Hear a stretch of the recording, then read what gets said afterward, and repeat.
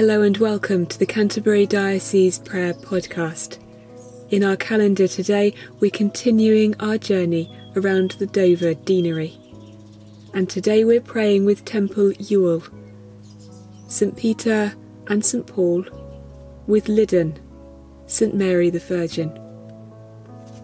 We pray for their clergy, for Ian Parish, and for the school connected to the church, Temple Ewell Church of England Primary School.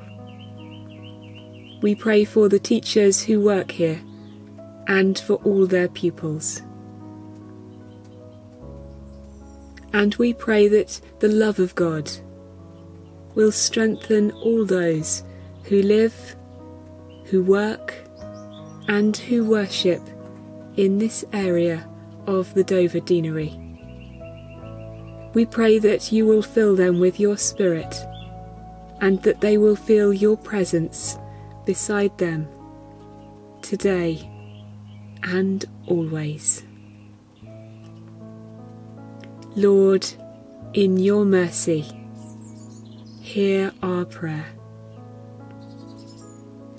We join with the Worldwide Anglican Church today to pray for the Diocese of Mewat, the province of the Episcopal Church of South Sudan.